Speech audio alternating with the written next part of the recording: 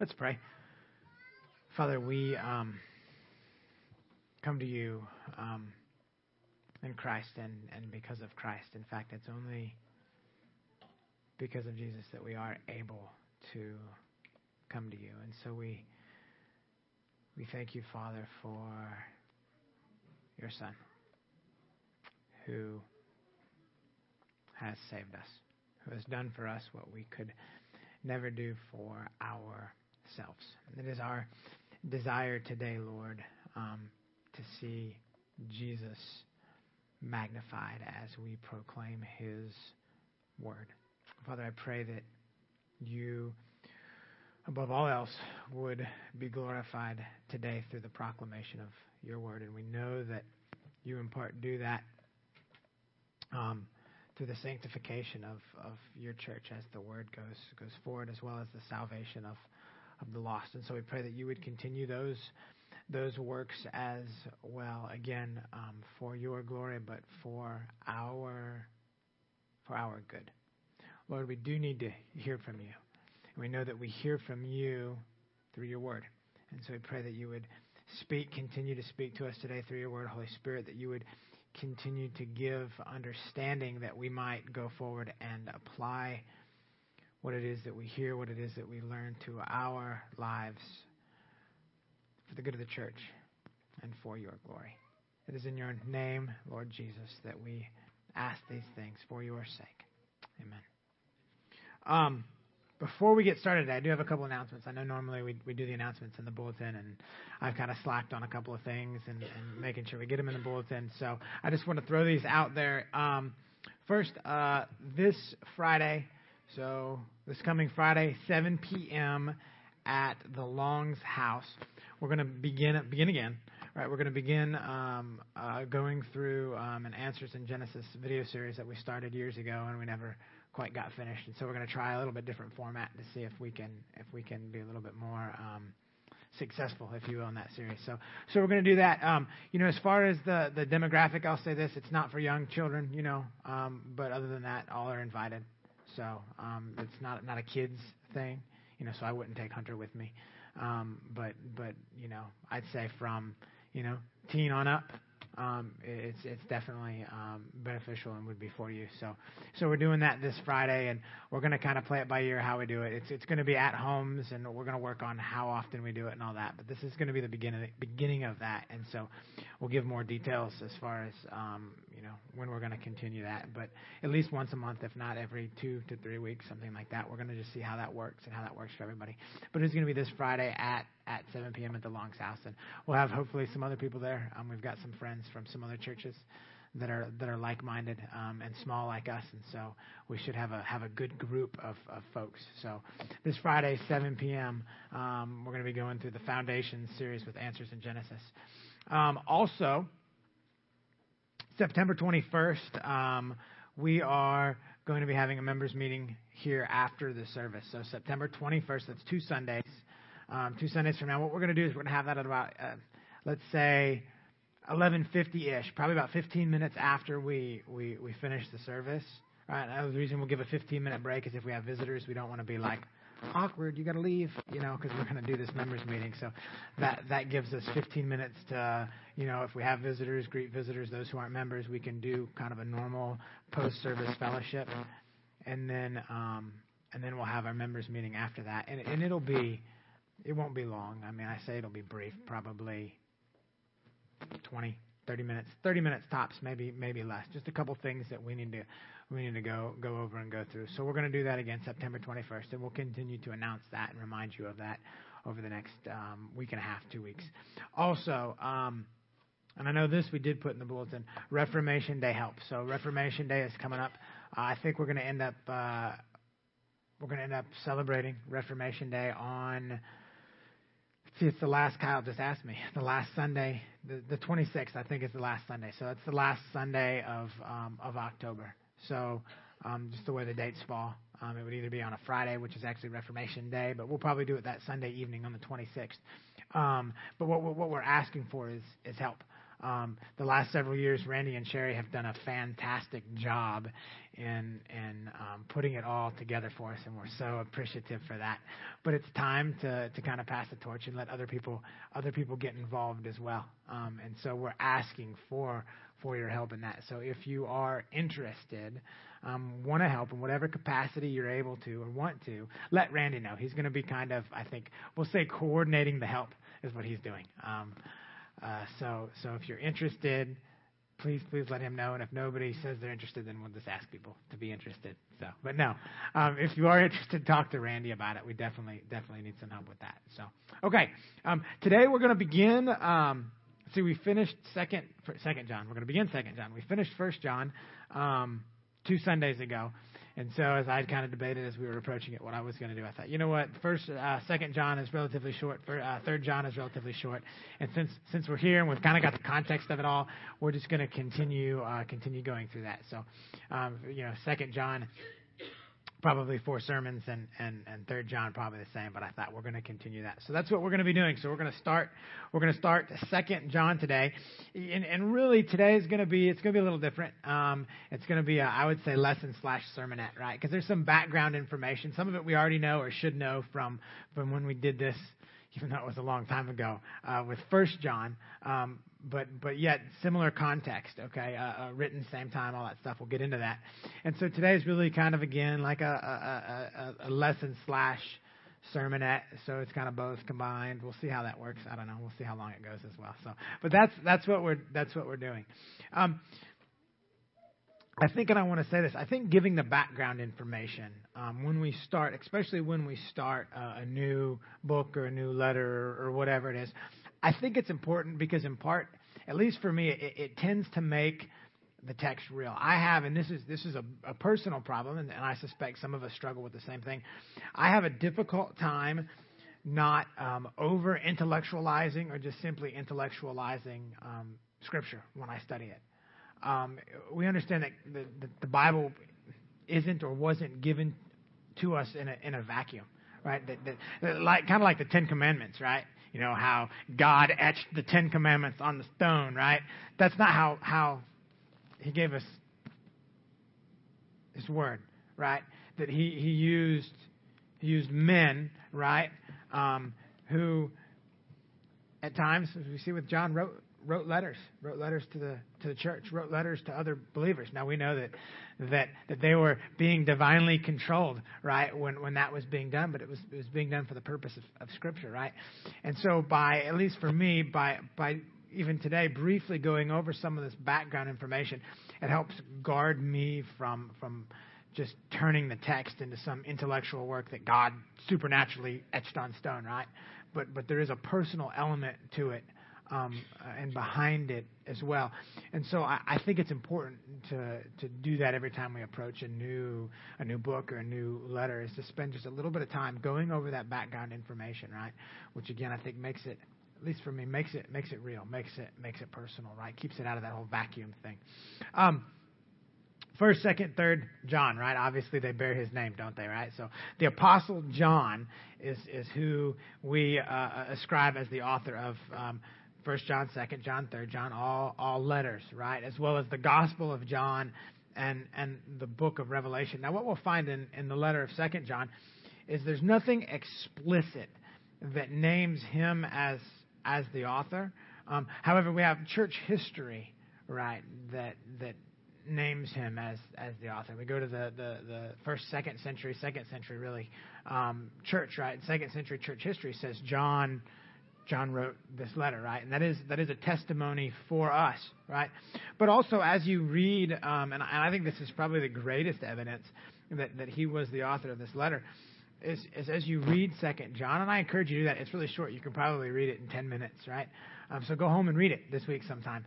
But as you read this letter, you're going to say, hey, whoever wrote this was the same guy that wrote that first one, right? I mean, it's obvious through the content and the context and the writing style of Second John, that it was written by the same person who wrote First John. I think even the undiscerning believer could see that as they read the two letters or the three letters. That wait, there's such a great similarity through all three, right? That surely they were written by.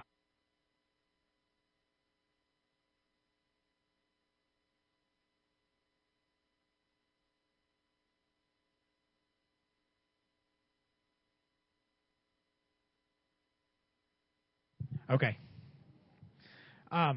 Also, there's really lack of any credible evidence that anyone outside of the Apostle John, right, wrote this letter. In verse 1, and let's turn there if you haven't already. Let's turn to Second John. I'm gonna begin reading, and we're gonna go through some of this background information. At least the first part of verse 1 will kind of give us or lead us into some of this background information. Verse 1, he says, "The elder." Right, I'll just stop right there. The elder to the elect lady. The elder, the writer, the author of this letter, identifies himself as simply the elder. Right? Listen, John was an apostle, right? He could have said, "I, John, the apostle," right? The one whom Jesus loved, right? The one who leaned against his breast at the Last Supper. That's me writing this letter, right? He could have done that, but he didn't. He said the elder. Listen, John, when he wrote this, he was one elder in age, right? And he was two, an elder as in pastor. He's really the elder, right? Or an elder. But he identifies in this letter himself as elder. And by doing so, he makes it personal, right? And he makes it's pastoral. You know, it's evident by how he just identifies himself as elder, that he has clear pastoral care over the recipient. And so he says in verse 1, he says, "The elder," all right, so who wrote it? The elder. We know that's John identifying himself as Pastor John. It'd be like Randy writing you a letter and saying, "Pastor Randy," you know. But he wrote the letter to the elect lady and her children. Now, some scholars, and if you have or look through your commentary or maybe even your notes in the bottom of your Bible, depending what kind of study Bible you have, may identify or want to identify this title as a metaphor for the church, right? The elect lady really meaning the church and her children, right? The people of the church, right? The thing is, there's really no credible evidence or biblical basis for that metaphorical use of the elect lady and her children. I think that a literal interpretation, right, which is what we employ unless it's clear through Scripture that it's to be used non-literal or metaphorical or whatever the case might be, but a literal interpretation as we're reading this letter would lead us to believe that we've got this pastor, the elder, writing this letter to someone that he identifies as the elect lady and to her children. Now, as far as children is concerned, I believe that it's a reference to her literal offspring, right? But also, in part, could be a reference to, I'll say, spiritual children. Remember the Apostle Paul. How did he refer to Timothy, right? In 1 Timothy chapter 1.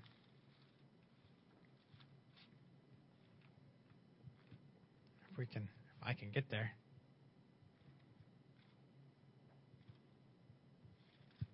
Okay, 1 Timothy chapter 1, when he's writing to Timothy, he says, "To Timothy, my what? My true child in the faith," right? So he refers to Timothy as his true child, kind of a spiritual child, if you will. So is it possible with this elect lady when John the elder says, right, to the elect lady and her children, I think he means her offspring, right, her biological offspring, but it could be also those who maybe she's led to the Lord, right? It could, absolutely. Don't know for sure, but I would say that it probably includes, both groups, quite possibly. But nonetheless, a personal letter written by Pastor John to the elect lady and her her children. Now, I often wonder, and as I study this passage, I wonder about this descriptor that he uses for her. We don't know, obviously, who she is, right, or where she was specifically. But I wonder about this, the elect lady. Now, we know what he means, or we should know what he means by elect, right? He means chosen, right? Chosen as in Ephesians 1, chapter 4. It's a little bit harder to flip through your Bible when you're holding the hand mic. That's all right.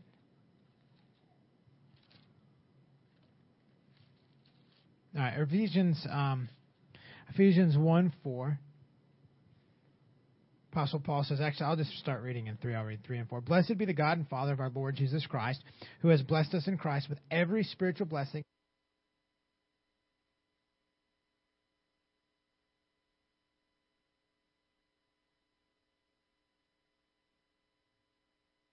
Third time's the charm. Is that right? Maybe you have it right. Okay. All right. Even as He chose us in Him. Yes, please. Before the foundation of the world, that we should be holy and blameless before Him. In love, He predestined us. He chose us for adoption as sons through Jesus Christ, according to the purpose of His will. Right?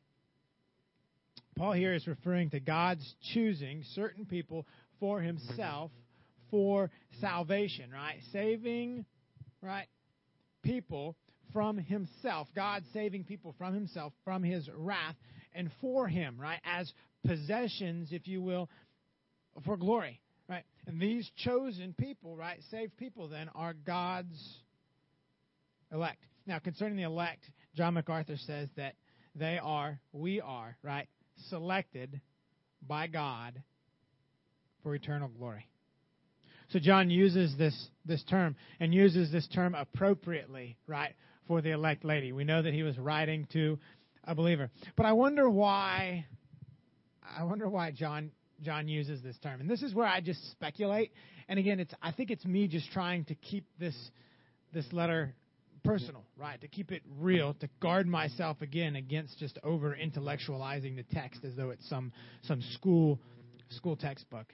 But I wonder, did he have maybe a previous conversation with her concerning this doctrine, right?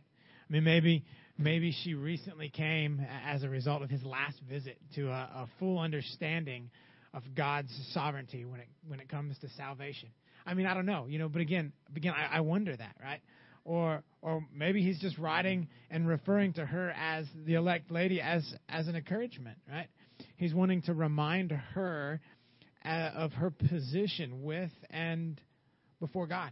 He wants to say to her, right, that you are His, and He is yours, not because you did anything, right, but because He chose you. You are, in essence, His possession for His eternal glory, right? So again, is He saying that to her? I don't know, encouragement. Again, I don't know why he uses that title, okay? But regardless, I think it highlights the personal nature of this letter. Again, we don't need to know from self-identification that John wrote it or what the lady's name was who received it. Here's what I imagine, right? At the time, John was in Ephesus. At least that's what we believe, right? And she was wherever, okay? We know she wasn't in Ephesus because he says at the end of the letter that he has more to tell her, but he wants to see her in person and tell her, right? So she was obviously some distance from Ephesus. But I just imagine she was wherever she was, doing whatever she was doing that one day, and a courier, whoever, walks through the door. And he says, hey, I just got back from Ephesus, and John wanted me to give this to you, right? And so she opens it, and she reads, the elder, and she knows, and she thinks, John, Pastor John, right? To the elect lady, right? And she just smiles because she knows exactly what he meant by that. Again, was it that previous conversation, trying to encourage her, whatever the case, right? And again, I go through that, and I think about that for the whole purpose of, if anything, making it personal, right? We understand that it wasn't written in a vacuum, right? But it was written by John, right? Apostle, the Apostle John, but it was written by Pastor John to the elect lady, whoever she was, right? For the purpose of edifying, encouraging, correcting. Very much a pastoral letter.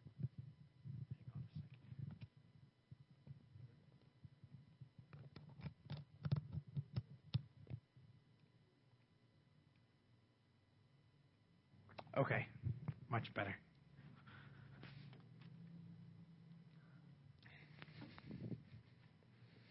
As far as when it was written approximately the same time period that First John was written, mid-90s, right? So these were the last, First, Second, Third John, Revelation, right? When it was the last, as far as dating is concerned, book that we have in the Bible, which would have been like 98 A.D. And so the timing of Second John was mid-90s, which was when First John was written as well. We don't know, which was written first. Was it First John? Was it Second John? Was it Third John? They're all within that same period, say 90 A.D. to 95 A.D. And there's nothing in First John, or even when we get to Third John, there's nothing to indicate that the recipients of those letters were familiar with any of the other letters. I mean, we think about it, right? I mean, in today's society with mass media and all this stuff, we just get on the internet and we can read who wrote what to whomever, whenever, wherever, however, right? Well, we know that they didn't have that, right, in the first century, okay? So there's nothing to indicate that the elect lady, right, was one familiar with any of the other letters, right? Not to mention we don't know in what order the letters were written. The reason, again, we have first, second, third is it's in the, as far as how it's ordered in Scripture, just has to do with the length of the letter. First John is the longest of the three. There's more words in it, so it's the letter of First John, right? Second John has a little less words than first, and Third John has less than the third. At least that's what the Johns. When we get to Corinthians, we know that the Second Corinthians was actually a second letter in series, and so that's why second is second, first is first. But in the case of these three letters, we don't know. As far as the content and context, right, it's very similar to First John, and that's where I would say, bear with me. Even though we're going to spend just 4 Sundays in Second John, we're going to be dealing with similar content, extremely similar and sometimes exact same content as we did in First John, right? And I hope it shouldn't. Let me say this. I don't want to say I hope it doesn't seem redundant, right? It shouldn't seem redundant, because even today, as we get into the little kind of sermonette part of this morning, dealing with the issue of love, right? At first, I thought about that as I was studying, and I'm like, I hope it really doesn't seem redundant.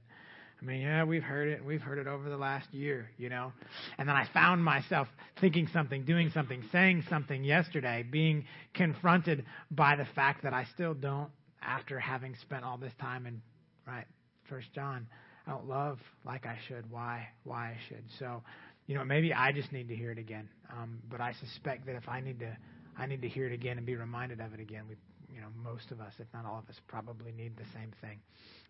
In it, we're going to find that he addresses the issues of and topics of truth and love, right? Obedience, deals, again, with false teachers and false teachings. Again, with the purpose to guard, to edify, and to encourage. Okay, now that's kind of the background in a nutshell, right? We spent a lot more time on background with First John, but because it's very similar, Second John's very similar, we're not going to go into all the extra details. But just know it's written by John, the pastor, to the elect lady, someone that he has pastoral care and concern over. So read with me now verses 1 through 3, and we're going to actually look at these 3 verses, really starting with 1b, because we kind of looked at the first part of 1. But he says, the elder, to the elect lady and her children, whom I love in truth, and not only I, but also all who know the truth, because of the truth that abides in us and will be with us forever. Grace, mercy, and peace will be with us from God the Father and from Jesus Christ, the Father's Son, in truth and love. So we're going to look at 3 points in this text, starting with verse 1. We're going to look at the works of truth.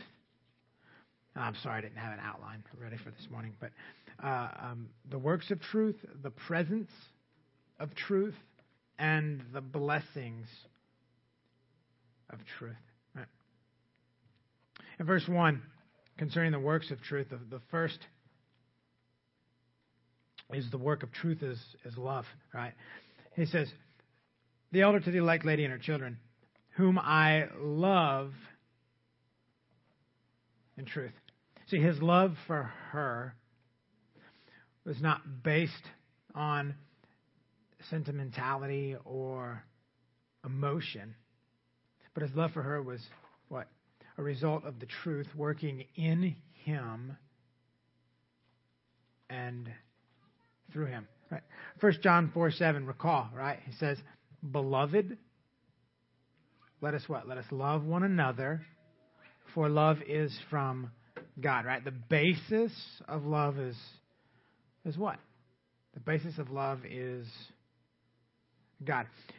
Again, I don't want to rehash that, not in its entirety, right? I mean, we've spent a lot of time considering that over the last several months, but it is something that we need to be reminded of, right?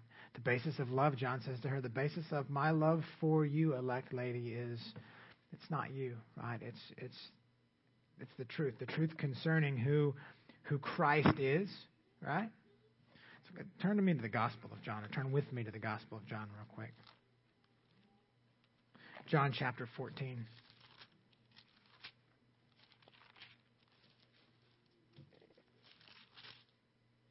John chapter 14, verse 6, and then we're going to go over to chapter 17. 14:6. Jesus said, I am the way and what? The truth and the life. No one comes to the Father except through me. And then in John 17:17.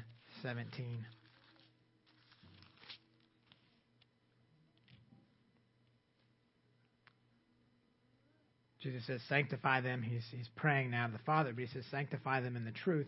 Your word is truth. The Apostle John back here, as he's writing this letter, says, listen, I love you as the result of truth. The truth concerning who Christ is. Christ, in fact, is the truth, right? He is the source of truth. He is the definition of truth, right?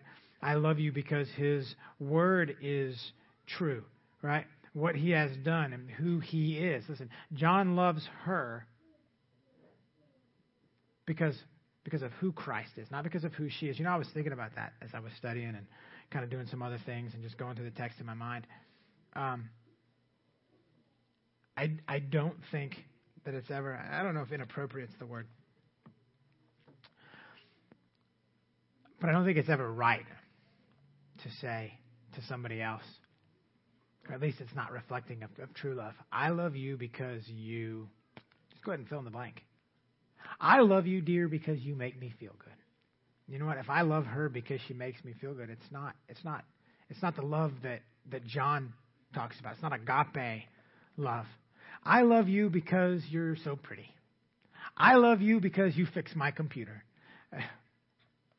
That's not love. That's a man-centered love, right? The love that John's talking about here in First John, it's not First John. I'm probably going to confuse all that, but in Second John, right? It's a Christ-centered love. It's a God-centered love. He says, dear lady, I love you.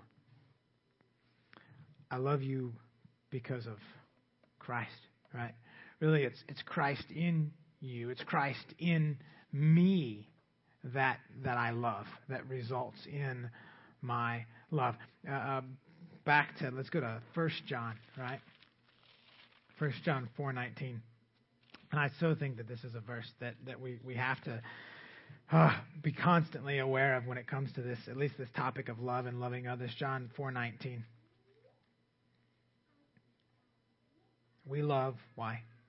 And we can only love because God first loved us, because he first loved us. And again, agape love, not to get in that, but our ability to love, right, to truly love, to agape love, right, is only because of Christ, right? And we love because he first loved us. As I was thinking about this, and I was thinking about John's, not simply addressed to her, but him telling her he loves her because of the truth.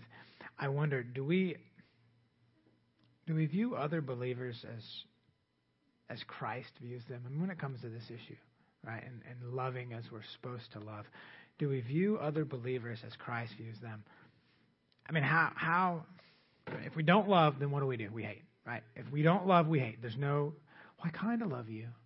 I don't think that works, right? I kind of love. There's no such thing as kind of love, right? A little bit love, right? I mean, we either love or we hate.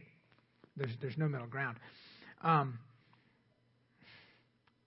the question that I ask, and I ask this of myself and I ask this of all of us, is how can we then hate? How can we hate what Christ loves? What Christ loves? I mean, how can we hate who Christ loves and who he purchased with his blood? I mean, I just imagine... I just imagine the conversation. So here we are. Just imagine. We're pretending here. Here we are. We're talking poorly about the elect lady, right? Right? And our regard towards her is not love, but it's hate, right? And then Jesus walks in. Maybe he's in the other room. We didn't know it, right? Because he's always not in the other room, but he's always in the room, right? And Jesus overhears the conversation, right? And he walks into the room and he says, how dare you talk about my child that way? Do you know what I did for her? In fact, do you know what I did for you? Right? I died for you and I died for her, and here you are hating what I purchased with my own blood?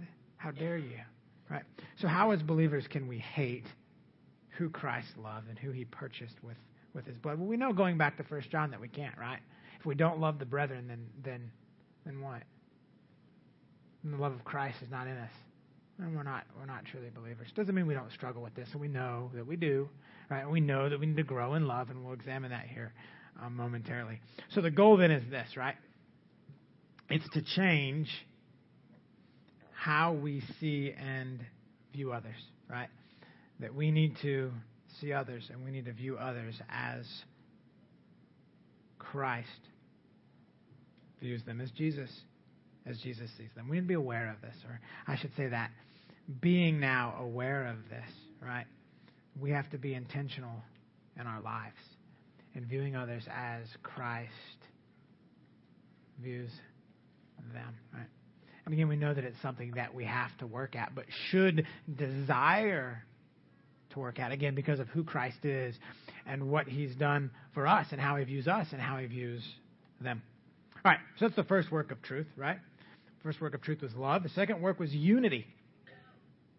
In verse 1c, John says, I love it because he applies it to all believers. He says, whom I love in the truth, elect lady, and not only I, but all who know the truth. Now, by all, in this case, John means all. John's talking about all believers. What he's saying is all true believers, right, will love other believers, and I believe this love will result in unity. Right? Listen, this is in part a promise. Okay, it's not. Hang on, I lost my place. No, sorry, I got ahead of myself. All right, let's go back. So let's put it this way. All right, truth. All right, equals love equals unity. Truth equals love equals unity. It's a process, right? It goes along with the sanctification process, right? Something that not only we should desire, right, but something that as believers we should actively be pursuing. Now, I know in the equipping hour we've been dealing with this issue of church unity, haven't we, right? Over the past however long we've been going through this lesson series, right? Talking and dealing with the issue of church unity. So I want to summarize it just briefly, right? And we're going to continue next week and continue on however many lessons we probably will go through the end of the year working through this lesson series. But I want to summarize just briefly this issue of unity. If you were to come to me, right, and say, hey, you know what, I don't feel that we as a church are unified like we ought. And we understand that we're probably not, right? Because it's a growth process, right? We should be growing as a church in unity, right? Our closeness should be growing moment by moment, day by day. We are not where we ought to be. We're not where we want to be. In fact, right, when it comes to the issue of love, when it comes to the issue of unity, this side of heaven will never be where we want to be and will never be where we ought to be, right? It will not be, our love and our unity will not be perfected until heaven, but yet we should be growing as a church closer to that. But you come and you say, hey, you know what? We're not unified like we ought to be, like I desire us to be. So how do we do that? How as a church then do we grow in unity? What I'm not going to tell you, especially according to this verse, right? What I'm not going to tell you is we should do more stuff, you know? I mean, if we're not close, we ought to get close, you know? We ought to go out to dinner more, and we ought to have more fellowships and more Bible studies. And I mean, we should do those things, right? I mean, we need to, I wish we could, right? I know sometimes time and space and all that separates us from us, but I wish we could spend more time in fellowship and more time around the table and more time in Bible study and all that stuff, right? But that's not the answer to growing in unity. The answer to growing unity is this: pursue love. We want to grow in our unity as a church. We should pursue love. And as we grow then in our love for one another, we will grow in unity as a body, as a local church. Okay. Verse 2. It's the presence of truth. I'm just going to read verse 1 again because it's just part of the same sentence and it makes it easier. All right. The elder to the elect lady and her children, whom I love in truth, and not only I, but also all who know the truth, because of the truth that abides in us and will be with us forever. Listen, truth resulting in love and love in unity is both a presence and a promise. We have this now, and we will forever. Listen, practically, it's not a someday. Okay, dealing with love and dealing with unity. Well, I mean, I can't love like I ought to love, and I'm never truly going to be able to love someone like I'm commanded to until heaven, right? And we're never truly going to be unified like we want or we ought to be until heaven. And so let's just wait till heaven, right? No, right? That doesn't work. Listen. It is a present reality, okay? The truth abides in us. He says now, right? And that truth then abiding in us now should now be what? Producing love, and love producing unity that will be one day perfected in heaven. So if you will, we're preparing, right? View it that way. We're preparing for heaven where it will all be perfected. Okay, one, we know that believers, right? See if I can string this together. It says the truth abiding in us now and forever. One, we know that believers have the abiding presence of the Holy Spirit. Two, then, having the abiding presence of the Holy Spirit, we don't walk in spiritual darkness, but we live in the light. And we live in light of spiritual truth as revealed through Scripture, and then giving understanding by the work of the Holy Spirit. Let's look at 1 John 2, and we'll see this. 1 John 2, we'll read. We'll start in verse 20, read a couple verses, and then we'll jump forward. 1 John 2, 20. Okay, he says in 2:20, but you having been anointed by the Holy One, right? And you have all knowledge. Listen, we've been given the Holy Spirit as an eternal promise, right? I mean, the Holy Spirit as believers dwells within us, and that's an eternal reality, right? And in verse 21, he says, so I write to you not because you do not know the truth, but because you know it, and because no lie is in the truth. And then in verse 27, he says, but the anointing that you received from him, what? It abides in you, and you have no need then that anyone should teach you. But as his anointing teaches you about everything and is true and is no lie, just as it has taught you, abide then in him. Listen, the truth, okay, abiding in us should motivate us to love and unity. And again, we know, and I know I mentioned it, right? It's just not, it's broken. I mean, our love is broken no matter how much we grow in it, no matter how much we pursue it and seek to desire it. Our love for one another is, until eternity, marred by sin, right? The unity that we pursue as a church, and even the unity that we attain as a church, it's broken, and it's going to be broken, and it's marred by sin. Like our love, it won't be perfected until heaven, right? But that doesn't mean we don't pursue it, right? One, as believers, we should desire that, and I think we do. I mean, I think as genuine believers, if we examine our hearts, right, and as we examine our hearts concerning love and unity, I think all of us would admit that we desire it. I mean, I want to love. One, I want to love God as I should love God, and I don't.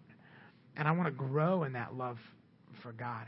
And as a result of my growing in love for God, I want to grow in my love for you. I want to love you more. And I want that to grow. And I know that as I grow in my love for God, as I grow in my love for His church, right, that we then as His church are going to grow in unity. And it's not going to be perfect. And there's going to be times when it just outright stinks, and we still have problems, and we still have issues, and we still have disagreements and whatnot, right? It doesn't mean I don't pursue it, right? We should pursue it. We must pursue it. We should be motivated by Christ to pursue love and love unity. All right, verse 3. Verse 3 is what I have titled, if you will, the blessings of truth. And we'll see in verse 3, these blessings are grace, mercy, and peace. They are spiritual blessings. He says in verse 3, grace, mercy, and peace will be with us from God the Father and from Jesus Christ, the Father's Son, in truth and love. Now, what a great greeting. You know, the Apostle Paul often at the beginning of his letters greets the whole grace and peace kind of thing, right? And, you know, John does it a little bit differently. I'm not that Paul is wrong and John is right or vice versa. But a lot of times you'll see in some of the other greetings that Paul gives where he's like greeting with grace and peace. He's kind of greeting them with grace and peace in the sense that he's asking for that blessing to be bestowed upon you, right? Almost as though he's praying for grace and peace upon you. I pray for grace and peace upon you, right? And that's right. Okay, one, as believers, we should be doing that, right? We should be praying for one another that God's grace and God's mercy and His peace would abound in our lives, right? And then John, right, he says what? He says grace, mercy, and peace will be with us. He says that we have it and we're going to have it. So John says we have it and we're going to have it, and Paul says I'm going to pray for it for you. And I think what it is this, and it kind of gives us just a pattern when it comes at times to pray for things that we know are guaranteed, right? Okay, John says grace, peace, or grace, mercy, peace is a guaranteed thing, right? Here's what Paul says. Paul says, yeah, I know it's a guaranteed thing, but I so desire it for the church, I'm still going to pray for it, right? It's like Jesus. He's going to come back, isn't He? Well, we know that, right? And He's going to come back in his perfect timing. He knows when that's going to be. We don't know that that's going to be, right? So should we pray for His return? I mean, why pray for something that's a guaranteed thing, right? Do you desire? I desire Christ's return. I long for the day when all things are new, right? When the brokenness of this world is gone, when sin is gone, right? I desire that so much that I'm compelled to pray for it. It's like praying for the lost. We know that God will save whom He wills to save. And there's nothing that we can do to interfere with that, right? We can't stop it. We can't delay it. We can't change it. He's going to save whom He saves, right? So does that mean we don't pray for the lost? No. Why? Because we desire to see the lost saved. And so we pray for it, right? And so it is biblical, I believe, to pray for things that God says is a guarantee. John says grace, mercy, peace, you'll have it. It's a guarantee. And Paul says in his greetings, I'm going to pray for these things for you. Why? Because he desires it so much. So it is okay for us to pray for what God promises. And I think we do so out of a desire to see his will done. But in this case, John's saying, hey, listen, grace, mercy, and peace will be with us.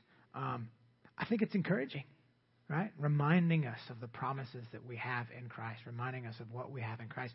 It's encouraging and should have a sanctifying effect on us, because what it does is we consider grace and mercy and peace. What it does is it takes the focus off of us, right, and places the focus on Christ. I mean, I don't know about you, but it always seems like when I focus on myself is usually when I find myself in states of discouragement, right? And when I focus on Christ is usually when I find myself in a state of encouragement. And so I think in part that's what John is doing, is he's encouraging the elect lady and her children, encouraging us, right, as he's taking our focus off of ourselves and reminding us of the grace and the mercy and the peace that we will have, or that we do have, in Christ. And listen, when it comes to these blessings, right, grace, mercy, peace, these spiritual blessings, I've kind of categorized it in two categories, right? We have it where we have them positionally, and then we have them what I'll call practically, right? Concerning our positional grace and mercy. Listen, grace, and I know we've examined this in the past, we'll do it again, as much as Scripture proclaims it. Grace is what? Unmerited favor, right? It's getting the good that we don't deserve, right? That's grace. Getting good that we don't deserve. Unmerited favor. We don't deserve his favor. That's good. We're getting it. That's grace, right? Then mercy is not getting the bad that we deserve, right? So what do we deserve? We deserve wrath, right? We deserve judgment, right? But God, because of his grace, right, has what? Removed the wrath from us and the judgment from us because he placed it on Christ. And that's mercy. So here we have, positionally speaking, right, before God, we have grace, unmerited favor. We've got mercy, not getting what we deserve. Grace and mercy working together then produces a positional peace with us, or for us, that we are now at peace with God, that we're no longer enemies of God, but at peace with God. Let's look at a couple scripture references that refer to this. Ephesians 2.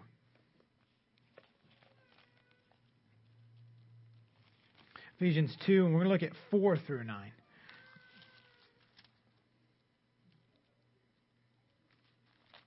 Ephesians 2, 4 through 9, dealing with grace and mercy.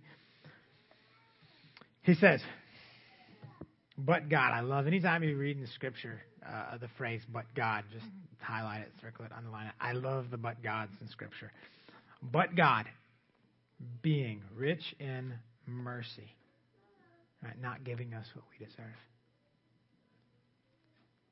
because of the great love which he has loved us, or which he loved us, even when we were dead in our trespasses, made us alive together with Christ.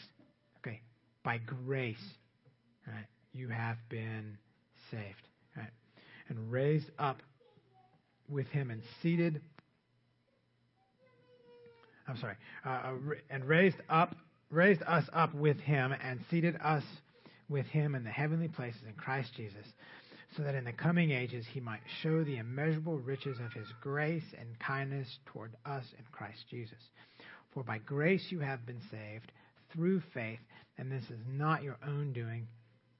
It is the gift of God, not a result of works, so that no one may boast. So we see God's grace and God's mercy in his work to save us, which then has produced, positionally speaking, as in how we stand before God, which has produced then a positional peace with God, that we are now at peace with God. And we see that proclaimed in part in Romans 5, 5 verse 1. Romans 5:1.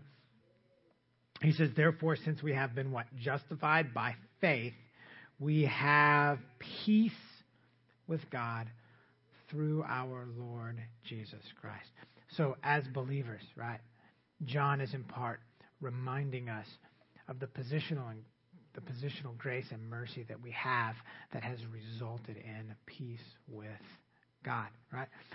But we also have these blessings practically, right? It's not a one-time, like God's grace and his mercy, right? And peace, it's not a one-time event with God. I mean, positionally it is, right? I mean, as far as how we stand before God, right, when it comes to salvation, right, and our relationship with God, it's a done deal, right? I mean, it's finished, okay? But we have, as believers now, an active and an ongoing, and I'll call it practical grace and mercy that we receive from God, right? Daily, constantly, right? That also, again, result in spiritual peace in our lives. So not peace with God, but this practical grace and mercy result in a practical peace in our lives. Listen, God continues as believers to grant us grace and mercy, right? Now, there are those things that we would say are common grace and mercy. I mean, this weather's awesome, isn't it? I walked outside this morning and I was like, whew, I mean, awesome, right? That's what I would say is common grace. We got rain yesterday, right? We don't deserve nice weather, right? God at times gives it to us, right? But he gives it to the pagans as well, right? So that's common grace. They get it, we get it, right? But the grace and mercy specifically that I think John is referring to here, that we will have, the ongoing, practically, right, is what I would say is spiritual grace and mercy. Spiritually speaking, right? God still gives us good, doesn't he? Right? The fact that we as believers are here this morning, right? And that we're able to gather together in fellowship and in worship for the express purpose of hearing him speak, right? And being changed by his speaking, right? Being fed spiritually as a result. That's grace, isn't it? We still don't deserve that, right? It's not like we go from this state of undeserving before salvation to deserving after salvation, right? We still don't deserve the spiritual good that God bestows on us, right? But he does, and he's doing it right now as we as a church are worshiping and fellowshipping, right? We don't deserve that, but instead, now, even as redeemed, right, we still deserve his wrath, and we still deserve judgment. Again, we don't go from deserving to undeserving. We still deserve all that. And yet now, as his forever children, right, he continues to lavish us with his grace, right, as he withholds, right, his wrath. And the knowledge of this as believers, right, should produce peace in our lives, right? Spiritual peace in our lives. We shouldn't, doesn't mean that we don't have these things, right? Because we do, right? And we're fallen, right? We do. I do. You do, right? But as overall patterns in our lives, right, the believer is going to have spiritual peace in her life, right? And again, sanctification, growth process, all of this, we're going to put in that same category. We're going to grow. As we grow spiritually, right, I think we'll see these things increase in our lives as well. God's ongoing grace and mercy, again, should provide us with an abiding peace in our lives. A peace, okay, tying it back into the rest of these first three verses. A peace that produces love, right? Love for God and love for others. A love, then, that as we grow in sanctification, grows with us.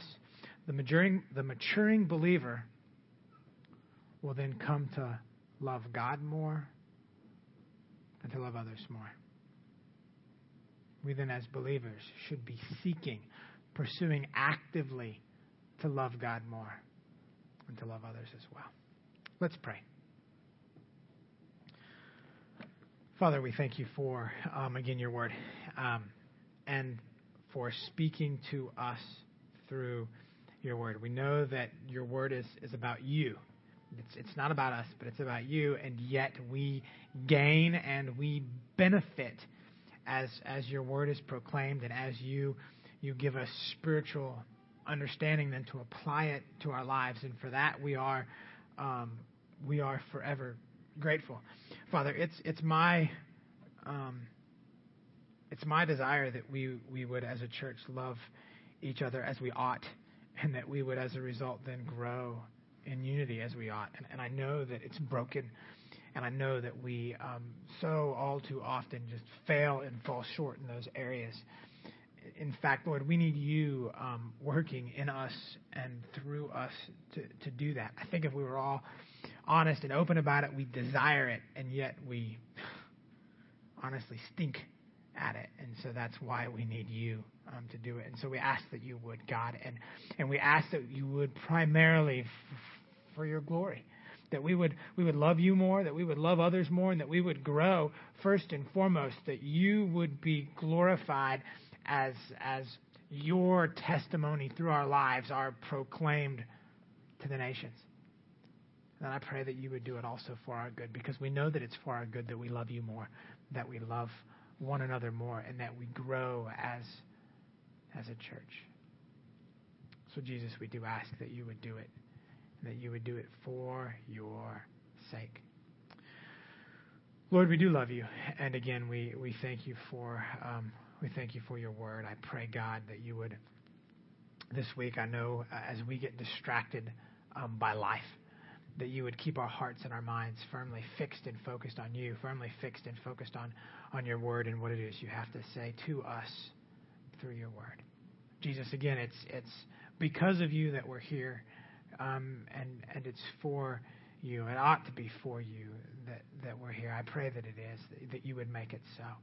It is in your precious and holy name that we pray these things.